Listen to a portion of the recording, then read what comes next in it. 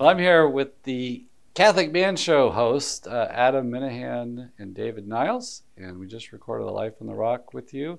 But I'd like to hear some of the backstory. Tell us about your upbringing and your own faith journey. We'll start with you, David. Okay, yeah. So I grew up in a very Catholic home. Went to Mass every Sunday. Both of my parents were, instructed us well in the faith. And then when I got to college, I just kind of decided had other things to do other than practice my faith. The second Sunday of my college career was the first time I ever missed Mass in my whole life. And I remember that Sunday feeling guilty. Like, I didn't go to Mass today on purpose. Right. I did it on purpose. Right. Full consent to the will. Right, yeah, exactly. All three of the necessary things were there. Yeah. And then the next Sunday, I didn't feel guilty at all.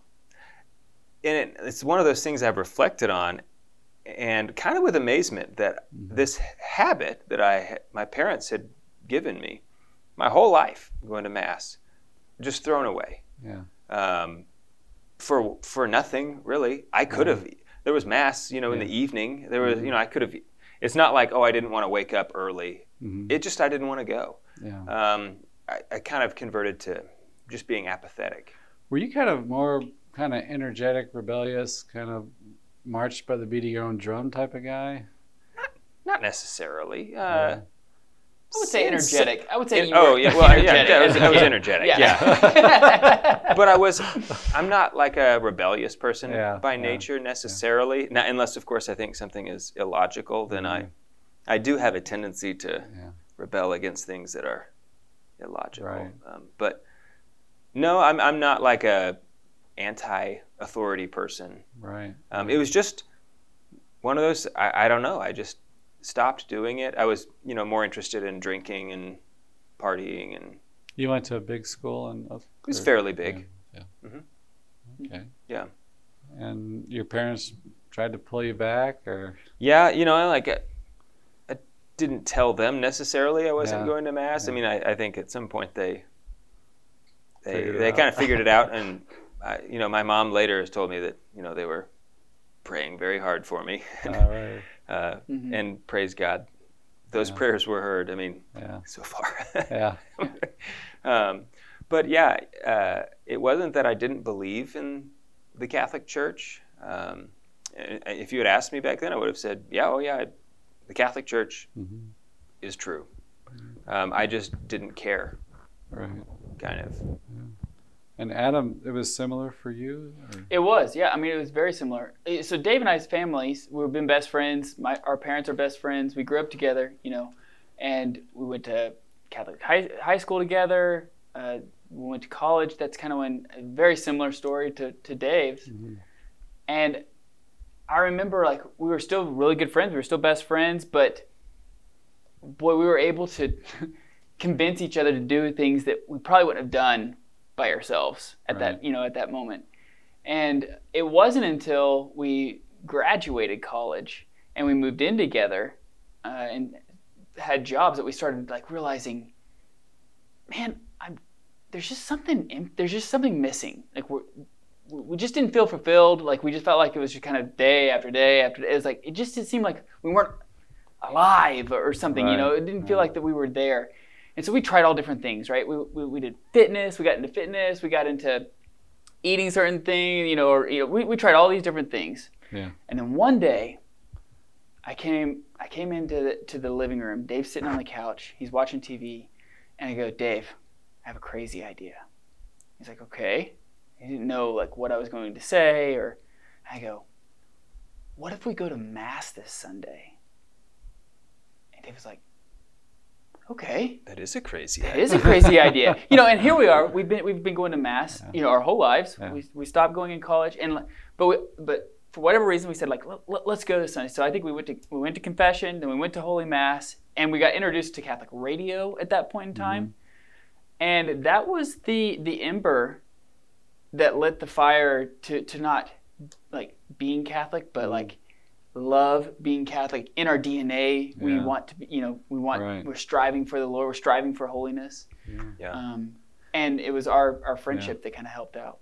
Now, did y'all go through a time where maybe you thought like the relationship, like a dating relationship or marriage would be the answer to that emptiness? I think a lot of people do that. That's just, I think Pope Benedict described like the promise of irresistible happiness, that human love offers us, did y'all, that wasn't part of it? I was certainly, certainly pursuing those things, and I don't know that I was doing it so like knowingly, right? Like, oh, if only I could do this, then I would be perfectly happy. Yeah. In fact, my plan, I remember in college thinking like, oh yeah, I'll come back to the church later. Sort of like the prayer of St. Augustine, give me chastity, but not yet. Right. And I know that is it's a perilous, like mental place to be, where it's like, oh yeah, I'll come back to the church later. It's always later. Tomorrow. Right? Thanks be to God, I did come back. Because it's so easy to just get into that groove where it's like, oh yeah. Well, next Sunday I'll think about going to mass. Not this Sunday. Right. So that was kind of my attitude. Yeah. But at the same time, it's funny. Adam and I, one of the things we had a tradition of doing with our dads was going to the Oklahoma Catholic Men's Conference. We've been going since the very beginning, like for 24 years or 25 years. Long time. And one year, Father Larry was there, and I was maybe in high school, 8th grade. So, and I remember him giving a talk, and at one point in the talk, he said something like, so when you're laying in bed and you can't figure out why you're unhappy and you can't go to sleep, I want you to hear my voice saying, I told you so. And actually, I had a moment. I remember laying awake in bed one night in college, and all of a sudden I heard Father Larry saying, I told you so. And I was like, oh my gosh, he did tell me. And so I had periods in college where I would, return to the church with fervor, and I'd go to daily mass, and stuff. It would last a few weeks, and That seed was on rocky soil. Right, yeah, exactly. I'd slip back into my old habits. Yeah. And like part of that was I wasn't surrounding myself by people who were moving in that direction. Right. None of my friends, I didn't have any Catholic friends in college because I didn't, I don't know, Adam was, but we went to different schools, so we didn't see each other. Oh, you were in different schools. Yeah, so we actually didn't go to the same college. Oh, okay. And this is all in Oklahoma? Mm-hmm. Okay. Yeah. Mm-hmm. Yeah. And so, I definitely was, in general, pursuing those things to try to fill that void. Yeah. Well, what was it on Catholic radio that hit you, Adam, that really... I remember it was Catholic Answers Live, and I started listening to apologetics, and I started understanding wait a minute, I always had it in my heart understanding the Catholic Church is true, right. But I didn't know how to explain it. I didn't know how to articulate it. If you asked me certain questions, I really wouldn't know the answers. Mm-hmm. And then I started realizing, no wait, these guys have devoted their lives to learning about the Catholic faith and teaching the Catholic faith, and they're doing it because it's true, and they can prove it. Right. They can prove that this is true. And when that happened, I realized, okay, this is something we need to grasp onto. It's something we need to sink our teeth into and really, really study. And that's when Dave and I started really challenging each other, starting to push each other. Hey, did you hear about this? Did you hear this on the radio? Did you know that? And we really started sinking our teeth more into the depths of Catholicism. Yeah. Right. Yeah, for me it was the same. The apologetics, just taking it to where the Catholic faith is true, and I can prove it. It's not actually a matter of faith, where you just have to trust me. There's no evidence. You just just take it on faith. No, that's not what we mean by faith. Yeah. We can actually prove pretty definitively that Christ started the Catholic Church. Right. I mean, it's pretty big deal. You know? And so, like, that really, like, lit a fire for me again, you know, because once again, I like things that are logically consistent. And there are a few things that I remember very, very clearly that my dad said to me as a kid. And one of them, and I don't remember where I was, I can just see him saying this to me. It was like, he stopped and said, you know, I think he was talking to us kids, and he said, everything that the church teaches is true. And he explained to us, like, the church is inerrant. This is a promise we have received from God that she will never, ever teach anything that is not true. Right. And so when I started listening to apologetics again, that moment and that memory kept coming back to me. And so it really, the apologetics were like an accelerant, like throwing gasoline on a fire, you know. Yeah, I think that is the way God works with so many of us, that, you know, I think he anoints certain words and friends or teachers or something spoken to us that he'll call it. It's like the Holy Spirit. He'll call to mind, you know, all the things Jesus said and did and stuff. But I think also other people, what they said. It happens to me with, like, Mother Angelica, things she said. Or I had a friend that played a role. I kind of had this conversion experience, and he had gone to Steubenville. So just a lot of things he told me just were like, you know, it's just really in there. Right, you know? yeah. You know, I'd like to ask you all, too. You're both married now, have 4 kids. It's a big topic today for young men, women, about finding that right person to get married. Right. What were some of the things that helped you to do that? What advice would you give? Okay, well, in my case, I'd known my wife since I was in kindergarten. So actually, Adam and I and my brother-in-law, my wife's brother, we were all in the same kindergarten class. He's now a priest. And so I used to go over to the O'Brien's house as a kid, and so like our families have known each other forever. Right. And then so when we started dating, you know, like, this is one of the things that always annoyed me, when people, you'd be like, how do you know when it's and they'd be like, oh no, when you know, you know. And I'd be like, no. How do you know? Don't feed me that line. I want to know. How do you know? And then, like, when I started dating Pamela, it was just so obvious. You do. I just was like, oh, yeah. In fact, I wrote her a letter 3 weeks after our first date, telling her I was going to marry her and, like, all this stuff. And I mailed it to myself, and I gave it to her on our wedding day. It's just like, I just knew. Oh, wow. But I will tell you, sorry, you had Adam, to postmark it? Was that the reason? Yeah, I wanted to be postmarked, you know, like. So she'd believe you. Right, yeah. And I had dated, you know, plenty of other women, and when she and I were dating, it was the first time I ever had dated someone who was really Catholic. I had one other Catholic girlfriend, but because before, like, chastity was always a big struggle. It was something that I pursued, at least in the beginning. Right. But if you're the only one on that team, you know, typically the girls I dated were like, all right, if that's what you want to do, then, you know, that's cool. But if I didn't want to, if I had a moment of weakness, they were fine with that too, you know. Right. So then when Pamela and I were dating, it just was night and day, you know, that we were both on the same page. And the fact that we both, our faith was important to us. I mean, I cannot overestimate or overstate the difference that made. Right. I cannot imagine my household, my family, if we didn't have that in common. I honestly don't even know that would be, I mean, it would just, everything would be so much harder. Yeah.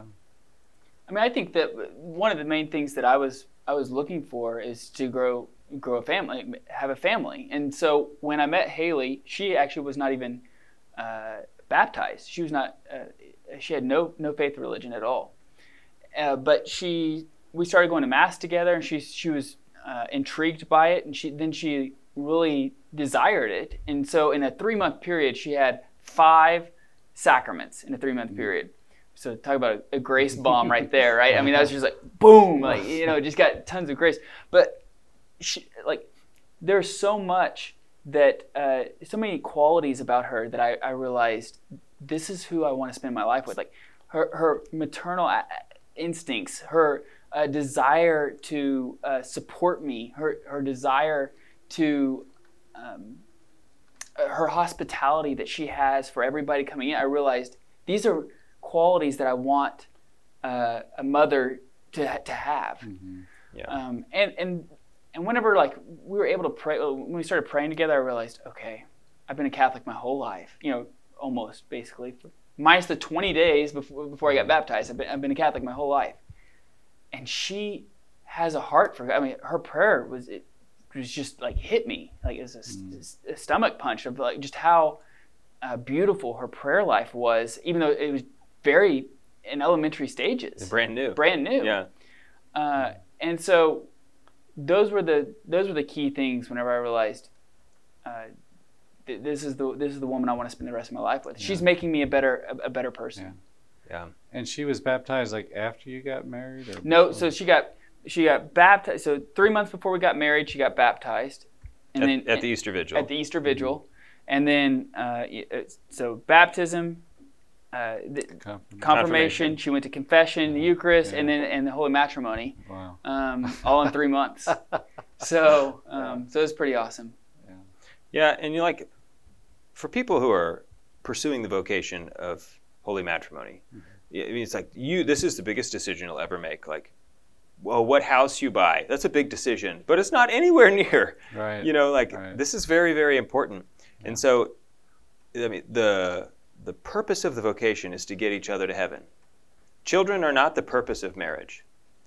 Children are a fruit of the vocation, but not the vocation itself. So that's the most thing. The biggest thing is pick someone to marry who is dedicated to getting you to heaven, to help it. You need to do that for them. They need to do it for you. If they're not on board with that, then don't do it. Right. And for the women out there, I think that this is a good indication. Do not marry a man who cannot fast. If he cannot fast, if he won't fast for you, maybe he hasn't thought about it. Maybe he wasn't raised that way. Don't hold that against him. But if he won't do it, if he can't do it, then he's not fit to be your husband, because a husband needs to be able to make sacrifices and deny himself for you, his bride. And if he can't, then don't. Right. I'd also want to ask you all about, you spoke some about the impact of your Catholicism on the marriage, but what about in you all's friendship together? Because you had that phase where you're not practicing, and then how did that quality change for you as friends? Well, I mean, I think it changed the way, it became more of an authentic friendship, right? Because our friendship started becoming rooted in Christ as the foundation. We started challenging each other not to do dumb things, but to become better men, to learn more, to hold each other accountable. There were several times where I remember I was coming home from work and I was complaining or moaning or and Dave said, "Hey, don't use that language." And I realized, I had never even thought about that. You know what I mean? I'd never even that was just kind of how I was living at that time. And I realized, oh, well, he's doing that because he wants me to be a better man. Right.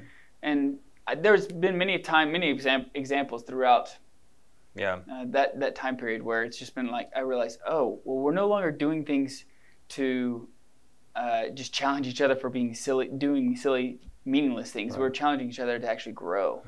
Right. I mean, it's Christ transforms everything. Big shocker, But if you, I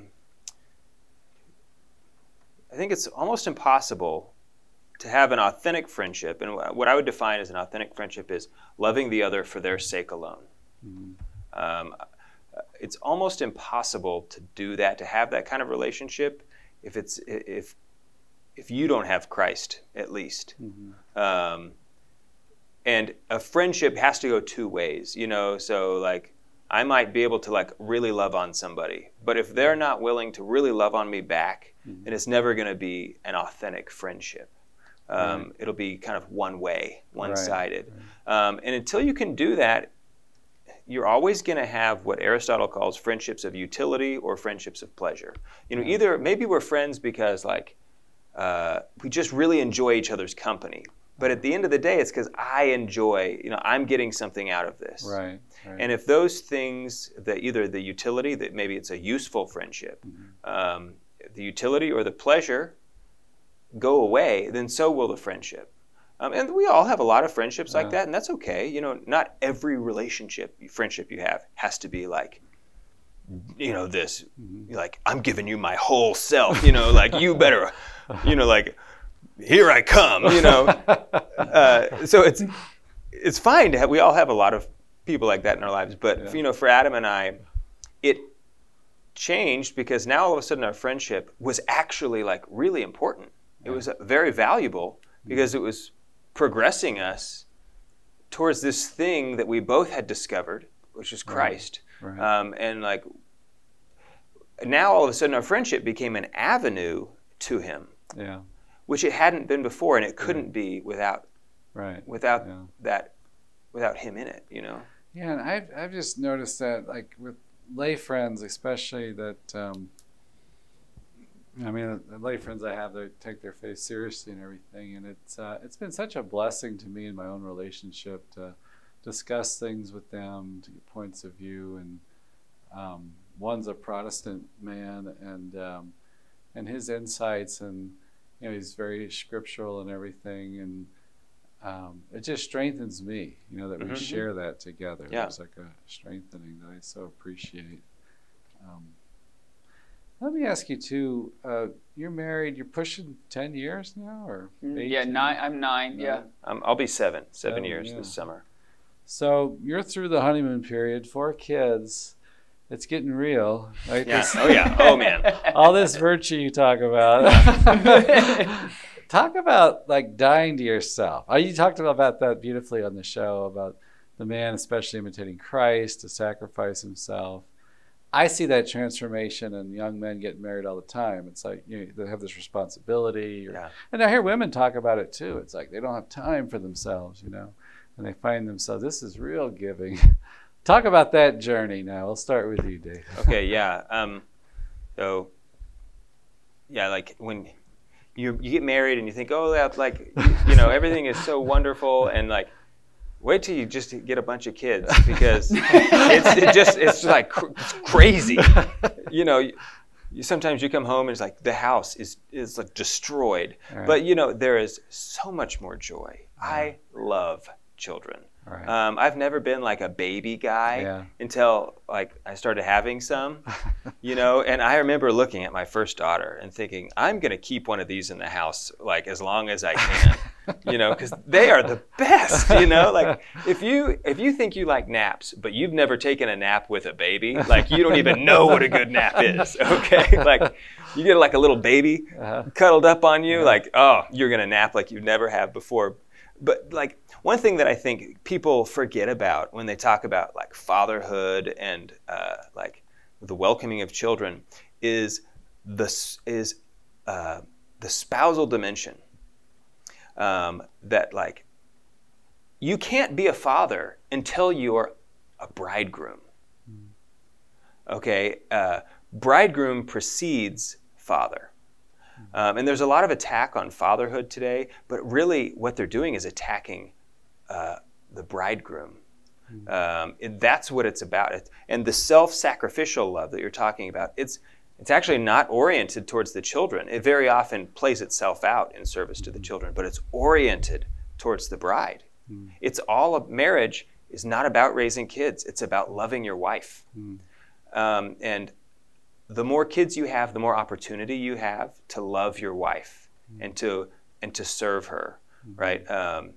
And that's I think where we get confused. And I mean, you see it quite a bit where there's these couples who their kids grow up and they leave the house and then they get divorced because their marriage had become cooperation in raising these kids. Right. And it worked until the kids were gone, and then they were like, oh, Yeah. who are you? You know? Yeah. And they had departed from what really marriage is about husband and wife serving each other. And so that's just you can never take your eyes off of your bride.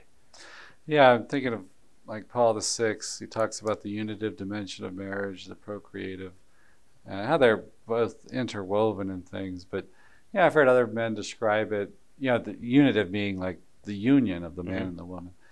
And that I've heard it seems like Protestant ministers will talk about like the best thing you can do for your kids is love your wife. They have that stability.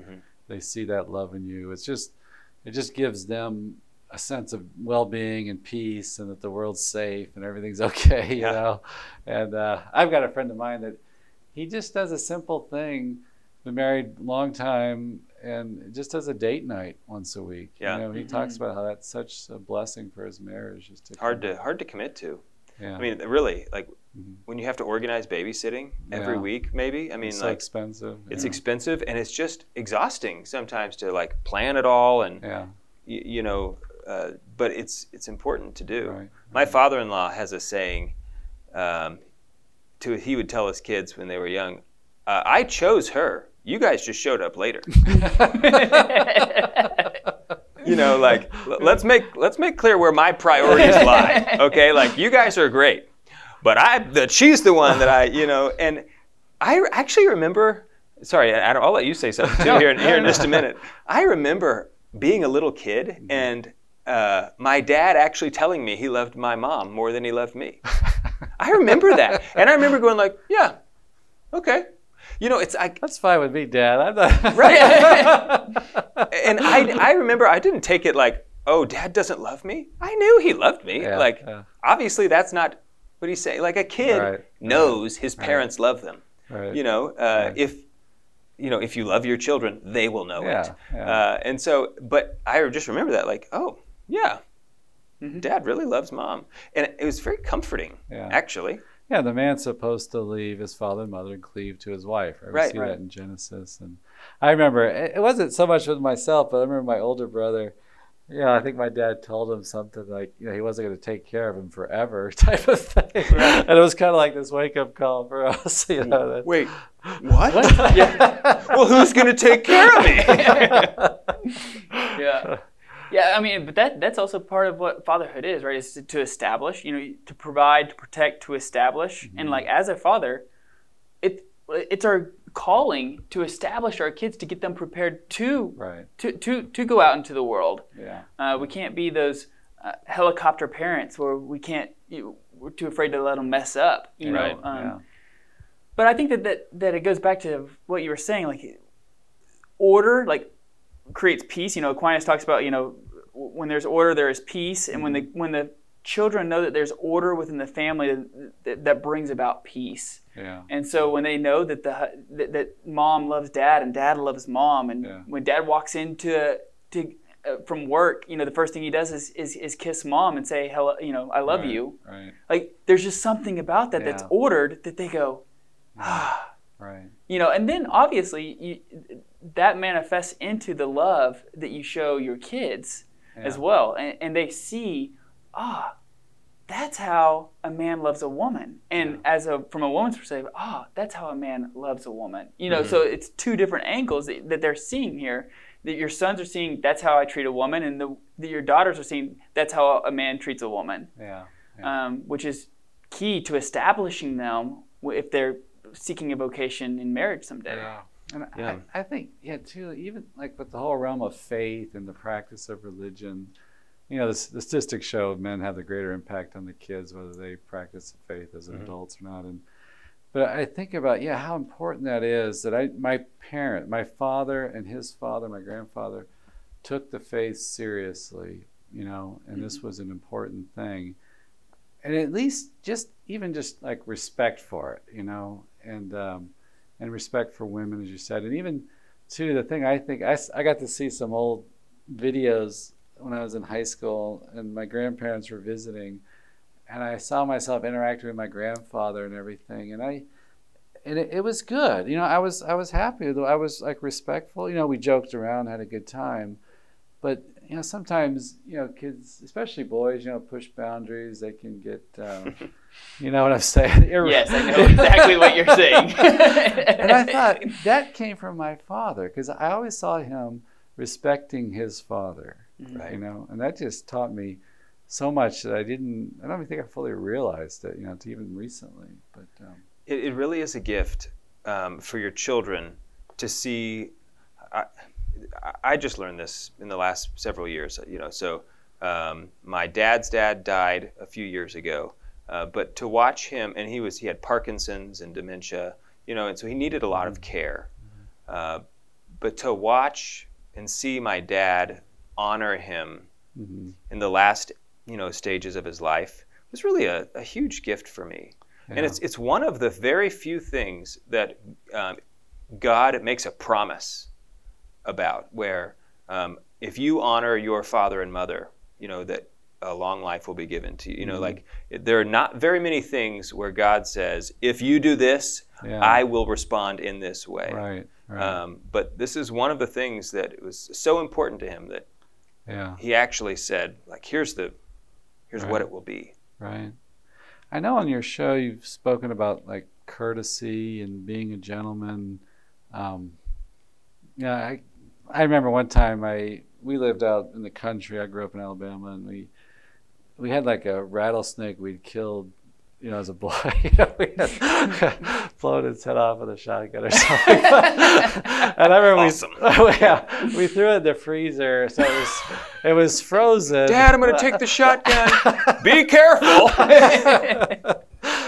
But it was the fall, because I remember there was a lot of leaves, and I was going to play a trick, and I put the thing in the leaves, and you could see it was coiled up, so you could see the bands. If you've ever been around a rattlesnake, it is just freezing. Everything about it. Right. You hear the sound. Yeah. But even the diamondbacks on and everything. And my dad knew I was doing this. My mom was coming home. She's walking down this leafy walkway. Oh, and then he called out at the last minute. He said, honey, be careful. And she kind of paused. And then she saw it, and she was scared. But I remember my dad. At first I thought, Dad, you're spoiling this great joke, But looking back on it, it was so important, because he said, you have to have limits to your humor, or maybe to your aggression, that men have to teach. Mm-hmm. And I think that's in courtesy, or we call it chivalry. That's so important. It is so much more powerful when it comes from another man. It's like, this is the way men behave, right. know? Mm-hmm. I was blessed to be around a lot of great uncles I had in my family, and some uncles, and the uncles weren't practicing the faith, but they were like manly dudes they just had a sense of that, Mm-hmm. and it's just these intangibles that they teach by their presence, but you mentioned about how men have this impact on children in the faith. Yeah. Another component that really amps up children's receptivity to the faith, will they maintain the faith, is if they are a part of their parents, at some point, do they get welcomed into their father's peers? And if those peers are also men of virtue and men of of faith, that has it's sort of the coming of age. That's one thing we do so terribly in our culture. Right. I don't know if it's just America, or I'm not an expert on Western culture. I don't know, I'm sure there's many things that have historically been part of different cultures. But there's no rite of passage for young men, boys today, to where they know, now I'm a man. Now I'm expected, right. That's it's a big deal. So when boys all of a sudden now get to associate with their father and his friends, it has a very solidifying effect when he sees dad's friends also going to mass, right. And now I'm one of them. Right. That's what I must do. It's a community. It brings a community in. Yeah, and even just I remember my parents are good. They weren't party throwers, but they would invite couples over, or a guy friend from work. barbecue some chicken, Uh-huh. And looking back on it all, it's just so important just to be in the presence, like you said, this realm of men, Uh-huh. of work people. Dad, these are people Dad works with, Mhm. and I can see the humor, I can see their interaction, I can see the club of it or something, and you feel like, you're in that world, Yeah. right? Introduces you. But you all do speak about courtesy, kindness on the show. What do you all talk about in forming men? Well, one of the things, so I have 3 boys and a daughter, and one of the things, the quickest way to get into trouble at my house, there's 2 things. You disrespect your mother, or you lie. And those are the quickest things. And the reason why I'm trying, I do this is because I'm trying to raise my boys to let them know, like, we treat women with dignity, and they deserve to be loved. Right. And so we play with Anna, my daughter, differently than we play with your brothers. We can't Right. wrestle the same way, Right. as brothers as you do. And the reason why is because we love them so much that we don't want to hurt them, Right. even if it's accidentally. Right. But you don't want to hurt them physically. You don't want to hurt them with your words or anything. Right. So I really try to instill in my boys.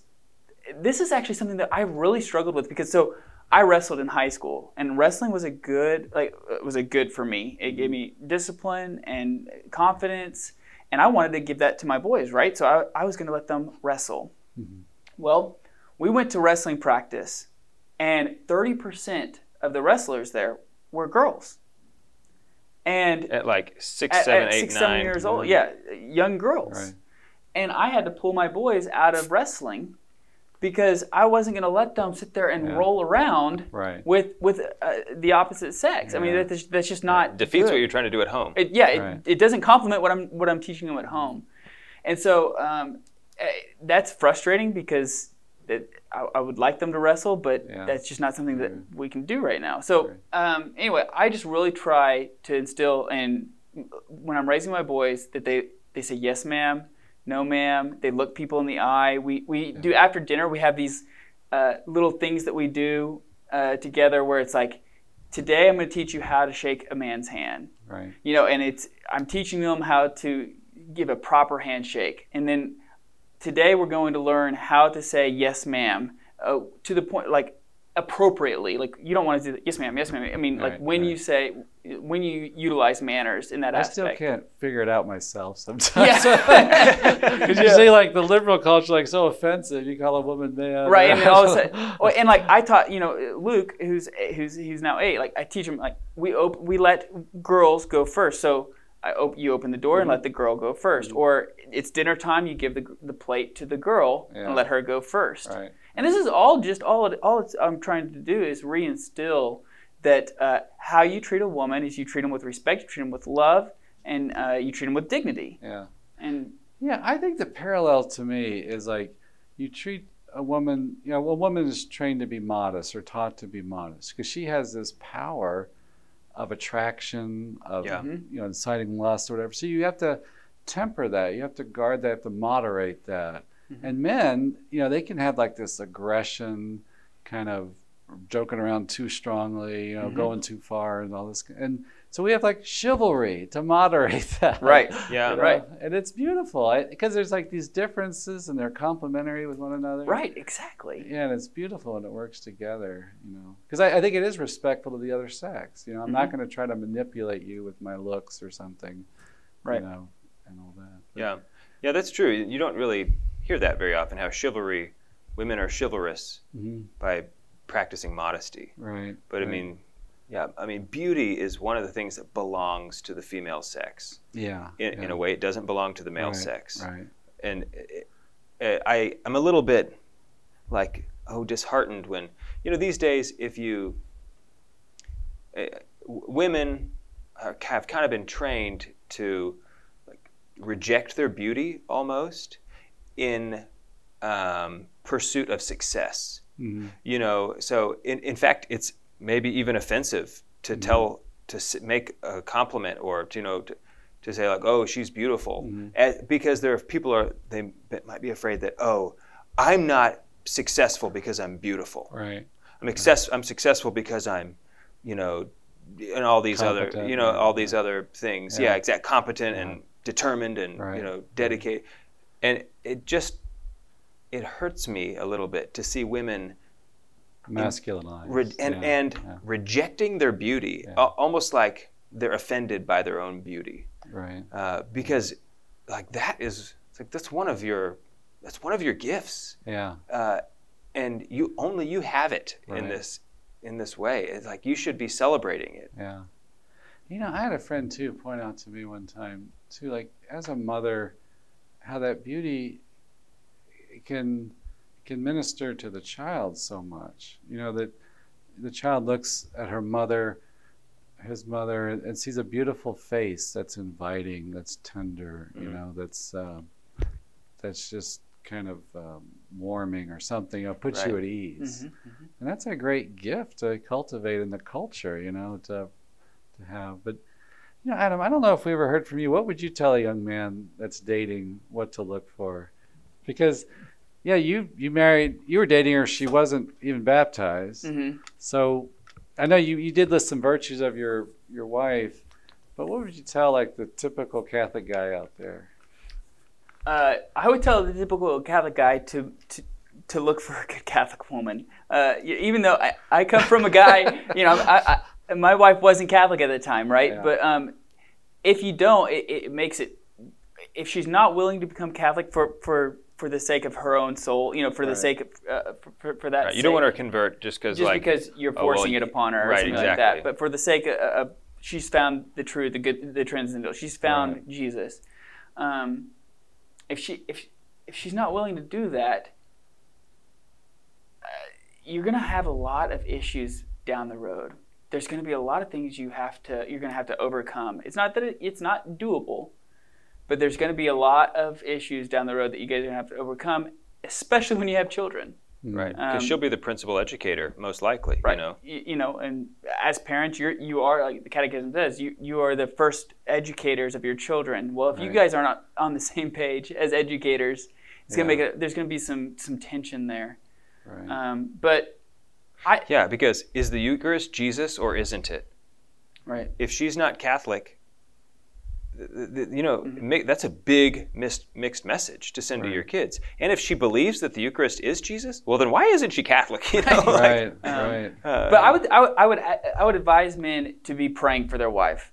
To be there's a website called e5men.org, and the first Wednesday of every month, it's a bread and water fast. Now, whether you are, and it's for your wife. Now, whether you are married or you're looking for marriage, you can still fast for your to-be wife someday. Yeah. You know, God is outside of space and time. He can, you know, you can still do that. So crazy stuff. Yeah. So I can. So I would advise if you're seeking out marriage and seeking out the vocation of marriage, to be sacrificing for your wife now. Yeah. Did that answer? I don't know if I answered your question. That's good. Yeah. We've actually, Adam and I, we've talked about this. You know, like about should you date someone who's not Catholic? You know, because there's all these examples. Like, well, you know, Adam did, and and there's a lot of people who've dated someone who's not Catholic, and now they have this great Catholic marriage. You know, and on the one hand, wow, you brought someone into the church. Right. You know. It's like, okay, that's true. That's there's an argument to missionary dating. Missionary, right? Yeah, exactly. I am so handsome. I'm gonna save somebody. But so, like, I think Adam and I agree that, look, if you're already in this relationship with somebody and you're like very close to marriage, I'm not saying like abandon her because she's not Catholic, okay? Yeah. But if you're starting at square one. Yeah. And you're looking for someone to date, I think it's drastically better for you to start looking for a good Catholic woman. Right. You know what I'm saying? I mean, like, because at this point you can make all kinds of things. There's a lot more common ground. Right. Exactly. Yeah. Yeah. You know, I live in community here with the friars here, and it's always kind of surprising. You know, because we're all different personalities, temperaments, and everything, and I always get surprised by someone makes a suggestion I don't at first like, and but then I see it as it was God doing something here, you know. And have you been surprised by your wives, like maybe virtues you didn't appreciate when you first dated her that came to the forefront and said, boy, I'm glad I wasn't looking for that, but I'm glad she has that. Yeah, I mean, for me, definitely, because my wife is very endearing, like her disposition is very endearing, is very welcoming, but she has a way that I didn't realize obviously sin blinds you, and so you get into these ways and you don't even realize that you're being maybe rude, or you're not being considerate, or you're not being a good friend, whatever it is.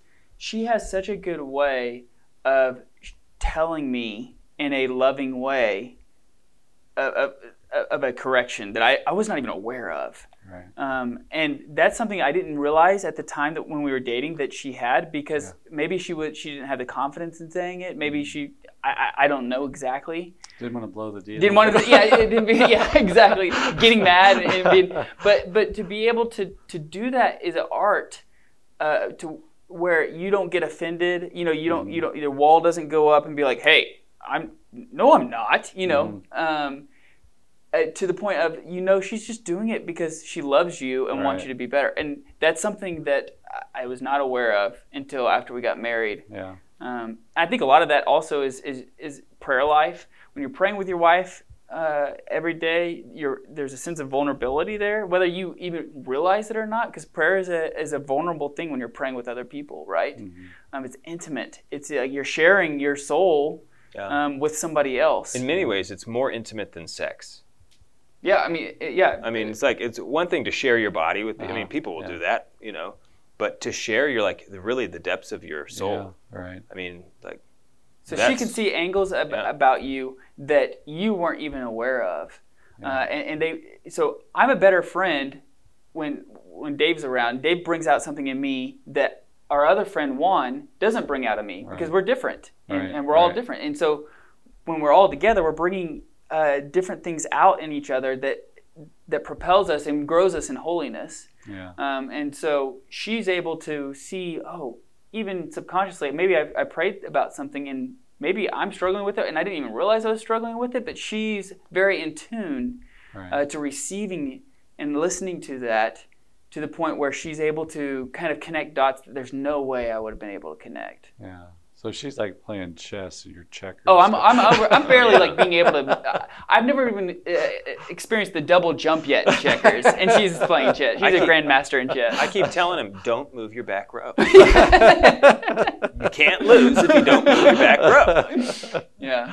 So that's probably one for me. My wife has lived a life of innocence. This is much credit to her parents. And to her, but she never fell away from the church. She was like that one person that people don't use bad language around her. Mm-hmm. In fact, when we were dating, one time I don't know what I said. I used some cuss word, Mm-hmm. and she said, please don't say that word around me. Yeah. And it caught me off guard. And it's like, oh. Okay, and so over the years, what I've learned more and more from her is about not only that I need to, kind of my job to help guard her innocence, but that I need to guard my own innocence. Mm-hmm. That's something that men don't talk about, is guarding your own innocence. And that's kind of like almost unmanly. A man's not innocent. He's, he's a man. He's in the world and, and I'm not saying, a cuss word with, when you're with the guys, I'm not saying there's some camaraderie there sometimes. Right. But the things I watch, the things I bring into my body, the things that I think about, really affect my own imagination. Right. And they affect therefore they affect the things that I think about and the things that I ponder on,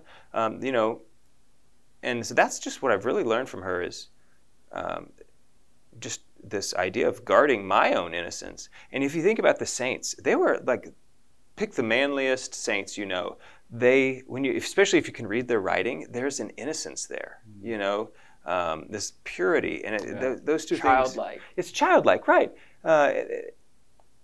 And it's just so beautiful. We Yeah. need to guard our own. It's not just defending your children.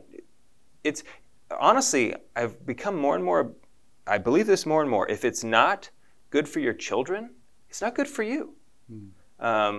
Like, oh, I would never let my kids watch this movie. You should not watch it. I mean, like... Are you pretty strict with that, with yourself and watching? No. I mean, like, I'm this is something I'm kind of like really trying to incorporate. Right. I have adopted more and more rules, and I'm like definitely moving more and more in this direction about. Right. Yeah. It's I get asked that as a priest, and I'm not sure what to tell people. That about what they can or cannot watch. Because sometimes there's great films that have. I mean, the Bible's got violence in it and sex and stuff. Right. Hollywood's maybe making it too graphic or exploiting it or whatever. But I don't know.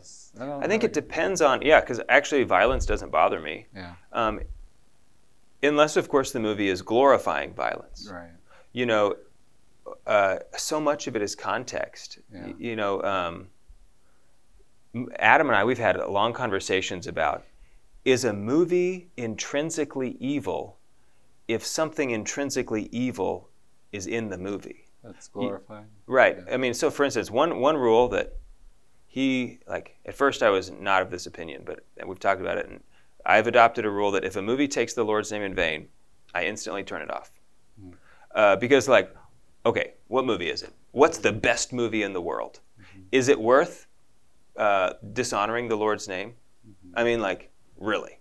We're talking about God and His name. Yeah. And so that's just a rule I've adopted for myself. And so basically I never finish any movies anymore because it's great. The first 15 minutes was awesome. Right. And I'm telling you, usually it happens at the when all the stuff is going wrong in the movie and it's getting really good. Yeah. That's when one of the characters tends to take the Lord's name in vain because there's some big crisis and it's well, crap. I have to turn this movie off. So I usually get about an hour into most movies these days before I turn it off. Yeah. But I really we need to. I want to pursue Christ. I don't want to pursue other things. Right. Other things are fun, entertaining, and I don't want those things. Right. I want Christ, and I want Him all the way in all over me. I don't want anything that's not Him. Yeah. And at my judgment, things movies, the movies you watched. Oh well, it took you realize it took my name in vain 4 times. Yeah. The one I worry about sometimes, you don't hear it often, but sometimes they'll take the Blessed Mother's name in vain. Sure, I mean that one's really kind of scares me because don't you talk about my mom that right. way. Yeah, right. Yeah, Jesus might let you trash talk Him, but don't say anything about His mama. Yeah. In fact, actually, I've heard from exorcists that they say in exorcisms the demons are incapable of slurring the Blessed Virgin. Oh, really? That they will say things about Christ, but that they cannot actually slur the Virgin. Wow. Well, I'm going to wrap it up with just a fun point here about some of the man gear. Just pick one man gear object you guys like. Oh, that's easy. Yeah, I know what yours are going to be. Go ahead, I'll let you go. So, in Tulsa, Oklahoma, there is this brilliant man who invented what is called the grill gun. It's essentially a domestic flamethrower. No, it's not a heat gun. It's a flamethrower. It's got to have the flame component. It is awesome. The thing was, we did a flamethrower as a man gear for one episode because I love fire. Right? Because it's awesome. Whatever it is you're doing that's cool, add fire to it, and now it's really cool. You know what I'm saying? So we, kind of as a joke, did a flamethrower as our man gear because I have this long history with my mom about going back, ever since I was a kid, in scenarios where I'd point out how much easier the task would be if we had a flamethrower. And there actually are a good handful of scenarios where a flamethrower might be the best tool to accomplish something. If you need to light a forest on fire or something, right? So anyway, we did this on one of the episodes, and then like right after that, this guy by the name of Bob Healy in Tulsa, a good Catholic man, invented this. It's called the grill gun, and it's designed to light your charcoal grill in about 60 seconds. And it does. It works awesome. And so you can go to, I think it's grillblazer.com, and you can buy them. We don't. Is it like a propane? It's a propane, yeah. So it runs on like a propane tank. Not like gasoline or anything. No, right? No, yeah. No. But it's my favorite one, and I have one. I use it all the time, and it like if you need to start a campfire, I'll race you. Like whatever you can do, you can light the fire however you want, and I'll use the grill gun. And it has a holster that you can. No, that is a good idea though. I like where your head's at, Father. Asbestos holster. Adam, do you have one? Mine has probably been the fountain pen. And the reason why That's not what I thought you would say. That's a good one, though. Yeah, the reason why is because it brought a lot of the things that I'd forgotten as a kid. Like, I never used to write in cursive. And then with fountain pen is like, it's much easier and beautiful to write in cursive. And then it challenged me to write in a journal and write letters to people. Oh. And that's a thing that I think should be brought back. Like, I think you should write letters to people. I think it's encouraging. I think God typically can use that in times where you don't know that this person's struggling or in a crisis, and you write them a letter to let them know, hey, I just want to let you know, you were in my prayers today, and I hope you're doing well, and I hope your family's doing well, and if you need anything, give me a shout. Yeah. And you send that letter to them, and they read it, and I've started doing this. People will call me and they're in tears because they were struggling with something and they got the letter and it was just kind of the tipping point where they appreciated it.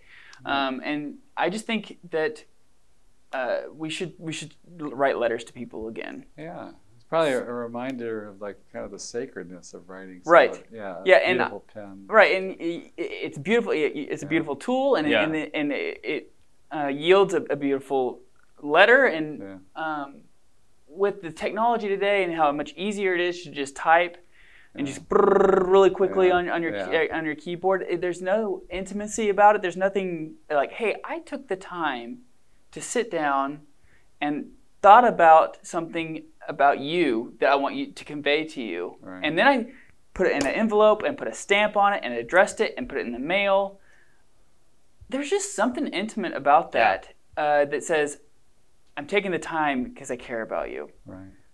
Everybody likes getting mail. And everybody likes getting mail. Like you get, you go through your mail and it's like Bill, and then you see something that's handwritten. You're like, what is this?